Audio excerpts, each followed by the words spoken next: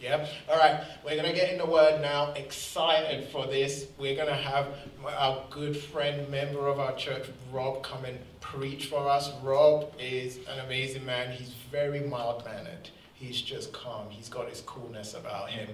When he preaches, he might be different. I don't know. We'll see. But he's just mild-mannered, a lovely man. He absolutely loves Jesus, and he has a heart for mission and advancing God's purposes in places that the gospel has not yet reached. And so he's going to come up and he's going to kind of give a brief biography of who he is and what he does. So I'm not going to keep on talking. And so let's give a warm welcome to Rob H., everyone.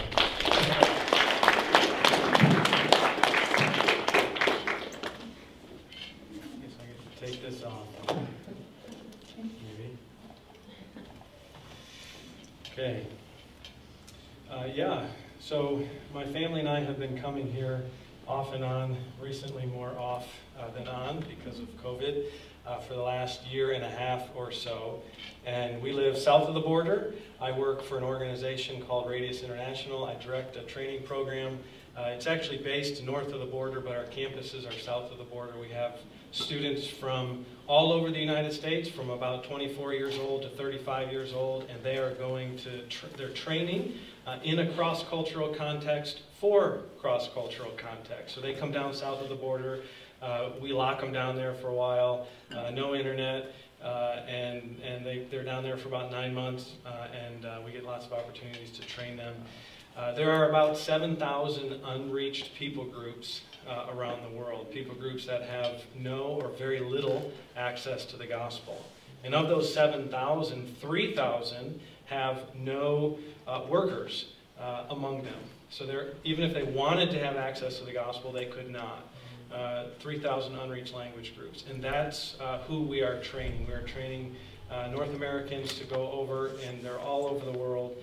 And this year we have 63 students, and it's a really exciting opportunity for us to be doing that. We're in our third year. My wife and my son are sitting over there. We're going to be talking this morning about Barnabas and Saul and the church at Antioch sending them out. I was talking to some of my colleagues this week about this text, and it's like, I'm training people to do this, and it just so happens that I get this text. That's like giving red meat to someone. Here you go. So before I do that, I actually have 4 children. If we can show that picture. 20 years ago, back when Bill Clinton was the president, my family and I found ourselves, that one right there, yep.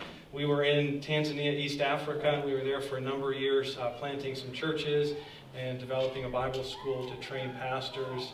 And so that was 20-some years ago. And then the next picture was in May. We had a COVID wedding. That little girl that was slipping through my arms there in the previous picture, she's the girl that got married. And so that was back in May. And between those 2 pictures, we were more than a decade in Tanzania, and then we were in West Asia and East Asia for a number of years, and then went back to our home state of Detroit, and I was leading a mission agency there. And then a few years ago, we came down to Mexico to be involved in the training. And I still do a lot of travel. In fact, 2 weeks ago, just a day or 2 before the earthquake, I was in that country and seeing some friends there and helping them think through their next step in ministry. But that's enough about me. You guys want to hear from God, don't we? So let's go to Acts chapter 13. Acts chapter 13. I want to read the entire text, 12 verses. There are 2 scenes here. We'll read both of them, and then I'll rewind a little bit to bring us up to speed to the beginning of that text, and then we'll dig in and we'll look at what God has for us today here. So Acts chapter 13, and I'll be reading from the New Living Translation. Acts 13, verse 1. Among the prophets and teachers of the church at Antioch of Syria were Barnabas, Simeon, who was also called Niger, Lucius from Cyrene, and Manaen, the childhood companion of King Herod Antipas, and Saul. One day, as these men were worshiping the Lord and fasting, the Holy Spirit said, "Appoint Barnabas and Saul for the special work to which I have called them." So after more fasting and prayer, the men laid their hands on them and sent them on their way. So Barnabas and Saul were sent out by the Holy Spirit. They went down to the seaport of Seleucia and then sailed for the island of Cyprus. There, in the town of Salamis, they went to the Jewish synagogues and preached the word of God. John Mark went with them as their assistant. Afterward, they traveled from town to town across the entire island until finally they reached Paphos, where they met a Jewish sorcerer, a false prophet named Bar-Jesus. He had attached himself to the governor, Sergius Paulus, who was an intelligent man. The governor invited Barnabas and Saul to visit him, for he wanted to hear the word of God. But Elymas, the sorcerer, as his name means in Greek, interfered and urged the governor to pay no attention to what Barnabas and Saul said. He was trying to keep the governor from believing. Saul, also known as Paul, was filled with the Holy Spirit, and he looked the sorcerer in the eye. Then he said, "You son of the devil, full of every sort of deceit and fraud, an enemy of all that is good. Will you never stop perverting the true ways of the Lord? Watch now, for the Lord has laid his hand of punishment upon you, and you will be struck blind. You will not see the sunlight for some time." Instantly, mist and darkness came over the man's eyes, and he began groping around, begging for someone to take his hand and lead him. When the governor saw what had happened, he became a believer, for he was astonished at the teaching about the Lord. Let's pray. Our Father, we are thankful that you have spoken to us in your word, and you have shown us these events that we read about this morning in Antioch and on Cyprus. Pray that your Spirit would bring these words alive in our hearts and in our minds, that we would engage and think and process and wonder how these words, these stories, impact our lives today and shift our focus at times in the activities that we're engaged in. And so pray that you would bless our time now together as we think about these two stories here. In Jesus' name, amen. So there is a shift in Acts chapter 13, a shift that really begins in chapter 9 when we see Paul. He was referred to as Saul and then Paul in the text, same man, two different names for the same man. The shift began in chapter 9. He was converted in 9, but before that, he was a chief persecutor of the followers of Jesus Christ in chapter 7 and chapter 8. So we have a shift from Peter to Paul. Just before our text, we see that Peter had, in chapter 12 and verse 17, left Jerusalem, the center of Christianity at that point, for another place. And now the author fades away from Peter and begins to put a spotlight on Paul, this former persecutor of the church and now a proclaimer of the gospel message. He comes from the forefront. And the scene shifts from the church in Jerusalem now to the church in Antioch, which was primarily a Gentile church, which was a new thing. The year is probably around 45 CE, about 13 years after Jesus' death, and somewhere between 7 and 10 years after Paul's conversion. Okay. Before we dig into our text, we have to ask a couple questions, or at least I'd like to ask a couple questions. How did this church in Antioch start? We open in chapter 13, and here's a church in Antioch, and there are teachers there teaching. Well, how did that church start? And how did Paul, or Saul, how did he get from persecuting the church, becoming a Christian in Damascus? How did he get from Damascus to Antioch? Okay, because our text open, church in Antioch, Saul, Paul preaching there. If you look back at chapter 11, I want to read You've covered this, but I just want to read it as a reminder. We'll see the birth of this church at Antioch, chapter 11, verse 19. Meanwhile, the believers who had been scattered during the persecution after Stephen's death, a persecution that Paul or Saul was involved in, traveled as far as Phoenicia, Cyprus, and Antioch of Syria. That's our Antioch. They preached the word of God, but only to the Jews.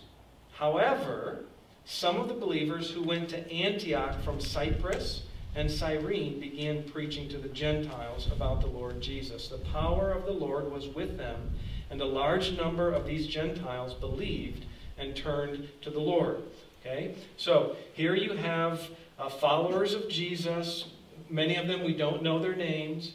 They came to Antioch and they began preaching directly to the Gentiles. And many turned to faith in Jesus Christ. And these unnamed believers gathered them and assembled them into this group called the church in Antioch. When the church at Jerusalem, verse 22, heard about what had happened, they sent Barnabas to Antioch. When he arrived and saw the evidence of God's blessing, this was a new thing, right? To see a predominantly Gentile gathering of believers functioning as God's family. So Barnabas went from the Jerusalem church and he was filled with joy, the text says, and he encouraged the believers to stay true to the Lord. Barnabas was a good man, full of the Holy Spirit and strong in faith. And many people were brought to the Lord. Then Barnabas went on to Tarshish to look for Saul. Okay, that's Paul. So we have Barnabas, now we have Saul. When he found him, he brought him back to Antioch. Both of them stayed there with the church for a full year, teaching large crowds of people. It was at Antioch that the believers were first called Christians. Okay, so here's how the story unfolds. Some men from Cyprus and Cyrene went to Antioch for the first time, began sharing the gospel message with the Greeks. Many Greeks, many Gentiles believed. The church grew. The Jerusalem church sent Barnabas to investigate the authenticity of this church. Is it real? Is it a true movement of God's Spirit? Are these our brothers and sisters in Christ? Barnabas went there, found that it was genuine, found that it was authentic. The church continued growing, continued multiplying there in Antioch. Barnabas went to Tarshish, which was Paul's hometown, to look for Paul. Barnabas had met Paul several years early. He was the one that introduced Paul or Saul to the Jerusalem church, to the disciples in Jerusalem. Because remember, the disciples in Jerusalem would have been terrified of this guy Saul because he was killing their brothers and sisters in Christ. And so they wondered, who is this guy? Barnabas befriends him, brings him into the church at Jerusalem, and then Saul, or Paul, goes back to Tarshish. And actually, we tend to think of Paul as beginning his missionary activity here, but he had been in Tarshish for 7 years probably, and he was certainly preaching, and he was certainly establishing churches, and we know that because later in chapter 15 and verse 41, we'll see Paul going back through this region of Syria and Cilicia. Tarshish was in Cilicia, and he was strengthening the churches that were there. So Tarshish was a base for Paul for a period of time. So he had a lot of experience preaching the gospel to Gentiles and gathering Gentiles into assemblies of believers that we call churches. Okay? And that's why Barnabas went to Tarshish to get Saul. Here's a guy who's experienced in preaching the gospel and organizing believers into churches. And so Paul comes to Tarshish with Barnabas, and what do there? They teach the church in Antioch for an entire year. Now, we can move past that very quickly, but I think that's a very important and foundational part of my entire message this morning, actually. So when we enter Acts chapter 13, Barnabas and Saul and others have been teaching the church for a whole year. Okay? And I'll come to exactly what they were teaching in just a minute. At the end of that year, Barnabas and Paul went to Jerusalem with an offering. We heard of a church in West Asia who is suffering now. Well, the church in Jerusalem was suffering, and so the church in Antioch, we saw that in chapter 12, sent Paul and Barnabas down with an offering. They came back to Antioch with a man named John Mark. And that's where we enter chapter 13. Now, Antioch was actually quite a large city.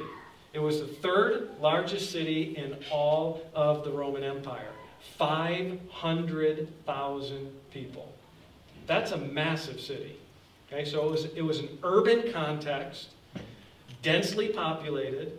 It was a commercial and military center. So it was a strategic Roman city. Lots of people, lots of traders.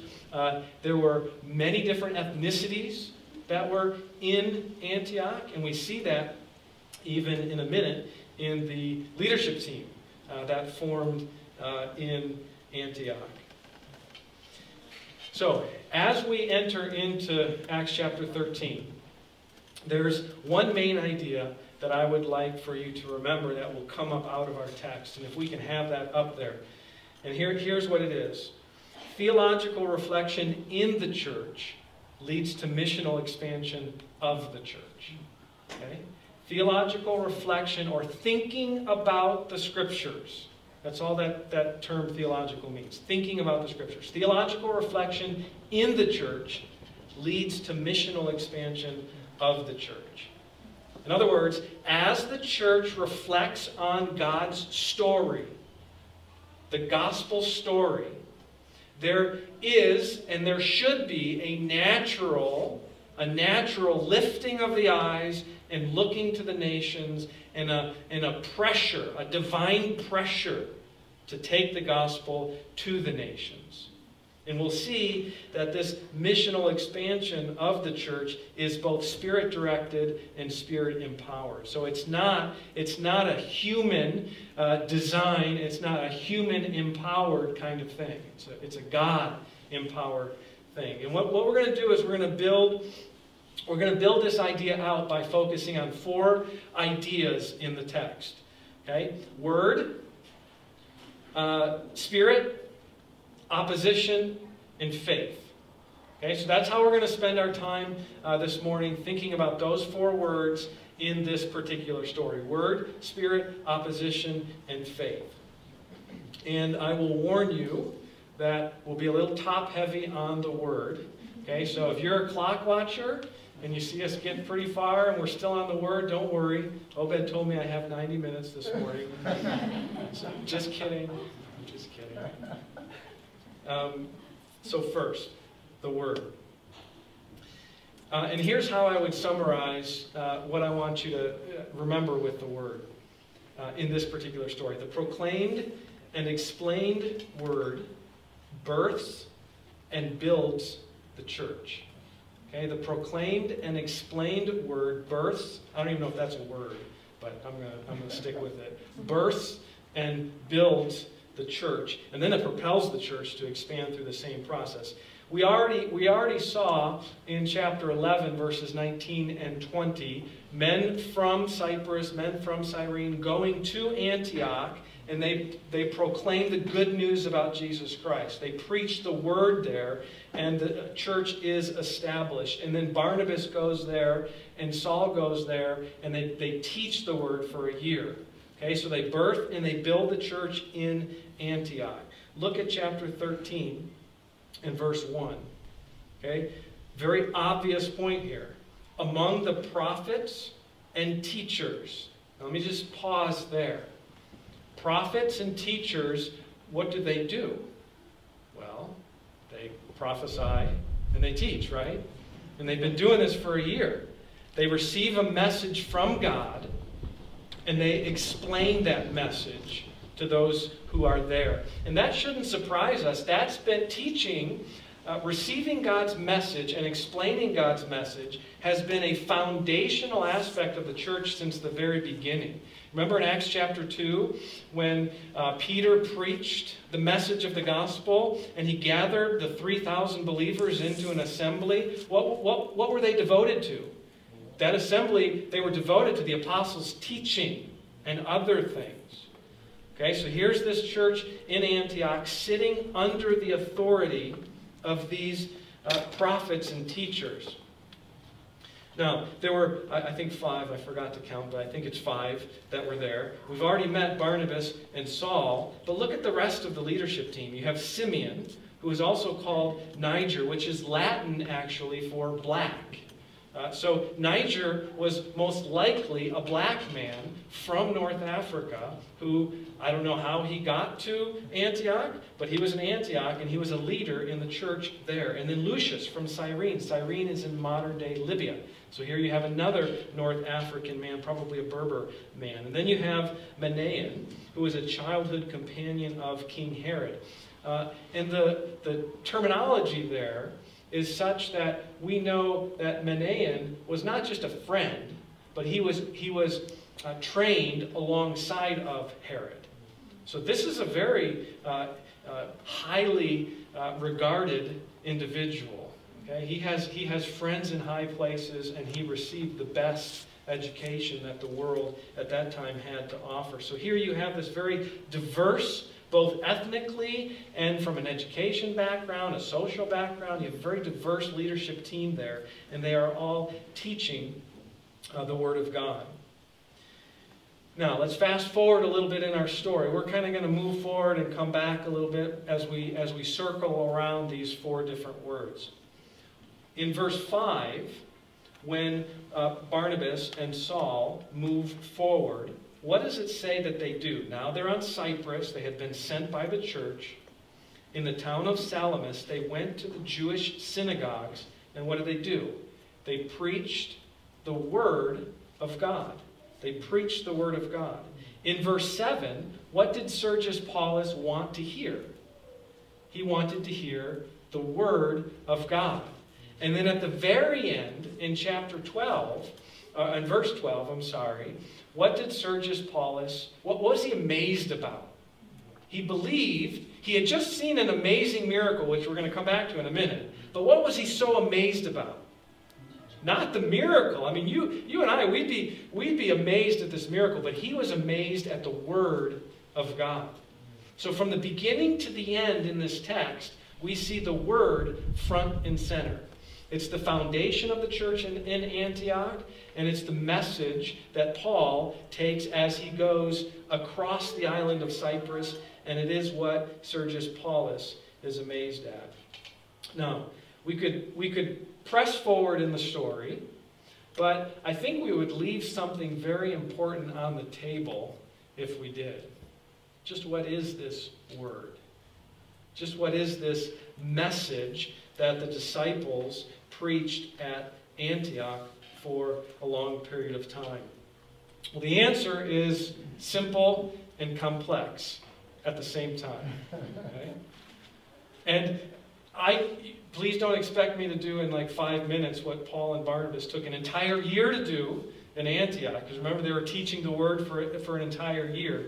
But I want to make some comments about the Word, because remember, what I'm arguing for in this text is that theological reflection in the church produces missional expansion of the church. And so what is it that we are reflecting on? Okay? I want to go a little bit more than just say we're reflecting on the Word, we're reflecting on the gospel of Jesus Christ. In Acts chapter 11 and verse 21, the message, the Word that was brought to the Gentiles, the Greeks in Antioch, is described as the good news about Jesus. The good news about Jesus. That's the Word. Now, when we lived in East Africa, the good news about Jesus required a lot of context. Early on, when I learned Swahili and preached the gospel to people, I could simply say to them, God loves you. You are a sinner. You are separated from God. God sent His Son, Jesus Christ, to die on the cross for your sin, to take your place. And if you simply believe and trust in Him, you will be saved. You will have new life. and you will go to heaven someday. That is the gospel, right? That's the gospel in a nutshell. But when my friends, my African friends, heard that, who hadn't heard the message before, they interpreted some really key words in that explanation in massively different ways than I intended them. And I'll just give you one example. The word saved. You need to be saved. Now, what does that mean? Many of you have been Christians for a number of years, and it's a word that we commonly use. Are you saved or are you not saved? Well, for all of my friends in East Africa, they live in a very different worldview than we do. They look at the world around them, and they see it throbbing with spirits, the spirits of their ancestors. And they live under a cloud of fear, wondering when and how will their ancestors cause harm in their life. And so their goal in life is to try and manipulate the activity of the ancestors for their benefit. And so my child is sick, or my farm's not working too well, or my kid needs a good education, and there's all kinds of hindrances to that in the world. And we know that's true. We live in the world. We all see that, right? And we know why. But their understanding of why is because the ancestors are upset at them. And so they will go to a witch doctor, and they'll ask the witch doctor, what do I need to do? And so they'll put a what's the English word, a bracelet around their arm, or they'll put some sort of charm around their waist, or they'll dig up something in their mud hut and put some herbs there, or they'll cut open a chicken and throw the entrails on the ground and read that. And all of that is so that they might be saved from the harm that would come their way. And so when they hear about Jesus, they immediately think, well, Jesus must be a better witch doctor. Well, we know that Jesus is better than a witch doctor, okay? But he's not a better witch doctor. In other words, that all of those categories of life, that these ancestors are controlling life, and I'm supposed to manipulate them for my good. Okay? When I preach about Jesus and you being saved, all of that stayed intact, and Jesus just got put in that as someone who can better help me manipulate the ancestors. Now let me ask you, is that the gospel? No, that's not the gospel. Jesus is not just like a better witch doctor. Jesus is something completely different. And so as part of my journey, I had to learn to step back and to place the good news about Jesus in context. Well, who in the world is Jesus? Right? And why is he so important? Think about now the Gentiles in Antioch. Well, who is this backwater carpenter from Nazareth who the Jews, we don't even like the Jews anyway. They've got their own religion, their own gods. We have our own gods. And here they come preaching to us that this Jesus has died on the cross for their sins, and that the God of the Jews is the one true and living God, and that these Gentiles in Antioch should accept Jesus. That you have to explain. You have a lot of explaining to do to put that in context. And so the message about Jesus, it's about a person, right? The message about Jesus is that he was the promised king who would bring blessing to the nations through his death and through his resurrection, and would incorporate all those who believe in him into a new, restored family. That God would dwell among them. He would be their God, and they would be his people. That Israel's story, the story that many of us know very well, that Israel's story wasn't just Israel's story, but God was working out his purposes through Israel. Put yourself in the shoes of these people in Antioch now. God was working out his purposes through Israel to make them, Israel, a light to the nations. God had rescued Israel from slavery in Egypt. He brought them out of Egypt through miraculous demonstrations of his power. He formed them into a nation at Sinai. He dwelt among them in the tabernacle, then later in the temple. He instituted a bloody sacrificial system that enabled Israel to restore their relationship with God. He gave them rest in their own land, the land promised to Abraham. He raised up a king after his own heart to rule and shepherd them. He promised that king that another king would come and rule perfectly, defeating all their enemies completely and bring peace on earth. Yet Israel rebelled, continually spurning God and his kindness, prostituting themselves before the gods of the more powerful nations. God's prophets warned Israel of the judgment and exile from the land. Centuries passed. They were exiled. Later, they were returned to their land to rebuild their homes and temple, yet their stubbornness persisted. They refused to acknowledge the one true and living God. They refused to acknowledge that their real problem was their hearts strayed from God and that the temple sacrifices couldn't fix that. And so when the promised king, Jesus, came, Israel refused to accept him. Instead, they, in partnership with the Romans, killed him. But their hateful deed was actually God's intentional and loving provision for sin. Not just for Israel, but for all people. Jesus was the Lamb of God. He gave his life as the final and sufficient sacrifice for sin. And he defeated death through the resurrection. That's the word that was spoken. That's the story that was unfolded. That's the story that has to be understood to make sense of who Jesus is. And it's the same story that we find ourselves in today.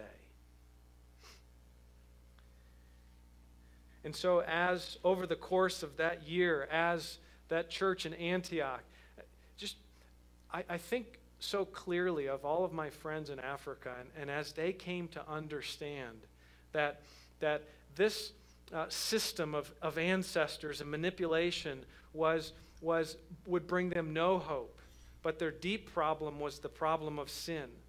And they come to accept Jesus for who he was. The process of understanding what that meant, their new identity in Christ, and as his people, under his authority, was a process that brought hope and joy to them and brought hope and joy to this congregation in Antioch so many years ago, and is a process that should bring hope and joy to us today in this congregation at King's Cross. As we reflect on this beautiful message of the gospel, our hearts should be filled with joy. And it should bring us to understand that this message isn't to be hidden for ourselves.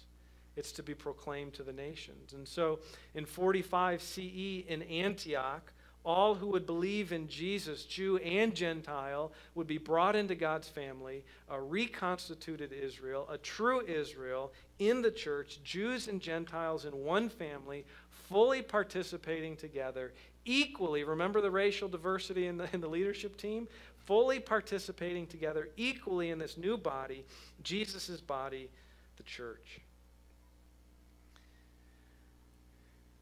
So what do? They understood that God made them to be a light for the nations. They understood that this message was for the nations. And so they worshiped and they prayed. Chapter 13 and verse 2. They worshiped, they prayed. And as they did that, what happened? What happened? The Spirit said, "Appoint Barnabas and Saul for the special work to which I have called them." And after more fasting and prayer, the men laid their hands on them and sent them on their way. The second word is Spirit. God's Spirit directs and empowers the church toward missional expansion. And so here we have it. This first Gentile church reflecting on the good news of Jesus Christ, being directed by the Spirit to identify and set apart Barnabas and Paul for this special work, laying hands on them and sending them out as lights to the nations. The Spirit's directed and the Spirit's empowered. The Spirit empowered. The Spirit empowered. And so God's Spirit from beginning to end is engaged in the process. This is not a human invention. This is not something that we have to stir up in our own hearts. Enough courage, enough perseverance, enough wisdom to get the job done. But this is something that God's Spirit does in our hearts as we reflect on the good news of Jesus Christ and the implications of the good news to the nations. And so the Spirit directs and empowers the church towards missional expansion. The third word is opposition. I wish we had more time. This is such an amazing scene on Cyprus. So they go to the east side of the island to Salamis, and they went to the synagogues. They preached the word. Mark was with them, who eventually became the author of the gospel. And they traveled from town to town.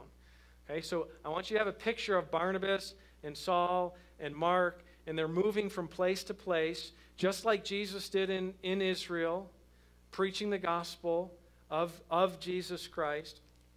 And they get to Paphos. My family and I spent about 10 days in Paphos a few years ago. Amazing place. You can still see a pillar there that Paul was tied to and beaten.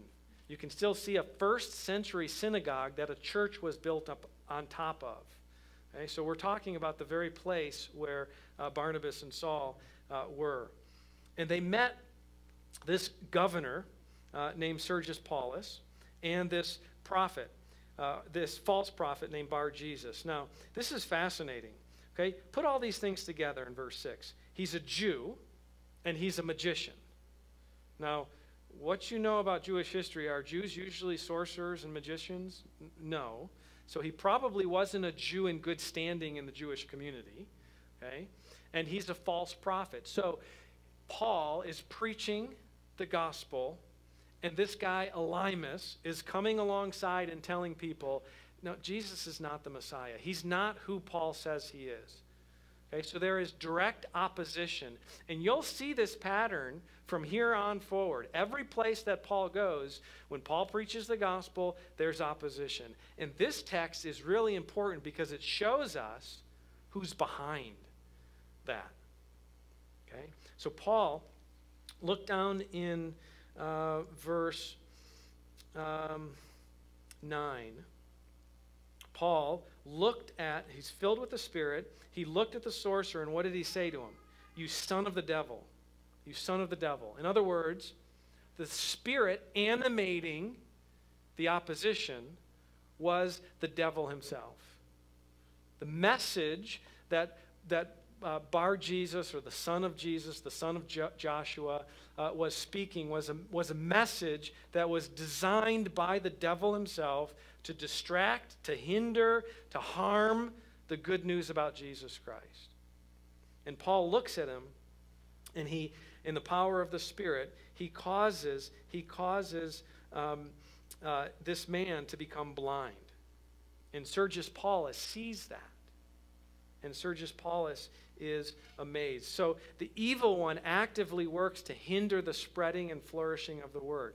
As we sit here and we reflect on this text, we see the word being proclaimed, the Spirit empowering the messenger, and we see opposition to the message. But what's the fourth thing that we see? And that's faith. And that's faith. At the very end of the text, Sergius Paulus, he heard the message and he believed. Look at the last words of verse 12. When the governor saw what had happened, he became a believer, for he was astonished at the teaching about the Lord. that brings us back to the word there. The word proclaimed in the midst of opposition, the Spirit opening hearts to accept that gospel message. It's simple, but it's complex, isn't it? The message about Jesus is both simple and complex. The process of coming to faith is both simple and complex at the same time. And here's this man, Sergius Paulus, who comes to faith.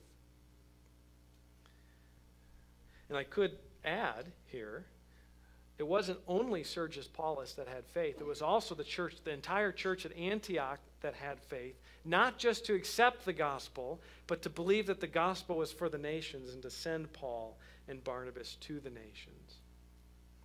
And so theological reflection in the church produces missional expansion of the church. The Word, the Spirit, opposition, and faith. So what does this all mean for us here today? Well, first of all, be in the Word. Be in the Word. Know the gospel and know the God of the gospel. I gave you a very truncated, short version of the story of the whole Bible, right? From creation to Christ. Reflect on that story.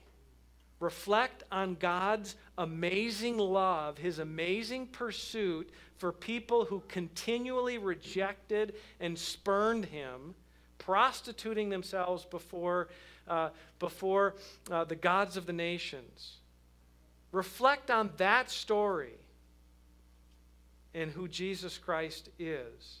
Be in the Word. Know the gospel and the God of the gospel. Don't use the Bible to accomplish your purpose in life, but let your purpose be shaped by the Bible. Right? The Bible, God didn't give you the Bible as therapy to make your life nice and warm and better.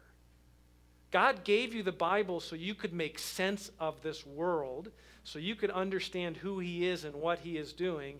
And so by His grace, you can accept the message of the Bible and fit into His family. The Bible isn't your tool to make your life the way you want it. The Bible helps you shape your life to fit under its authority. So be in the Word. Know the gospel and the God of the gospel. And then number 2, expect the Spirit to propel King's Cross toward missional expansion. Do you expect that of this church? Is this church any different than the church at Antioch? I think not. It's the same gospel that birthed this church and that builds this church. And it's the same Spirit that breathes life into this church.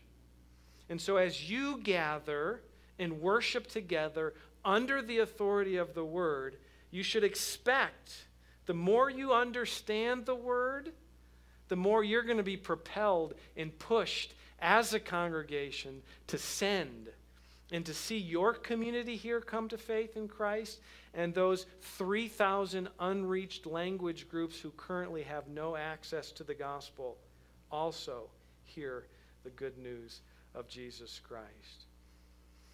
And so be in the Word and expect the Spirit to propel your assembly toward missional expansion. It's a great story, isn't it? It's a real story. And we fit in that story. And so let me pray for us now. Father, you are good to us all the time. You have made known to us the good news about Jesus Christ. You have shown us so much in the Scriptures, and we are thankful that we have been brought into your family. I pray that our understanding of the gospel would grow to such an extent that we are compelled to make that message known to the nations.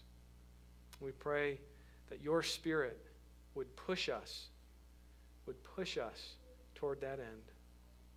Not for our own glory, but so that your name might be magnified among the nations. In Jesus' name, amen.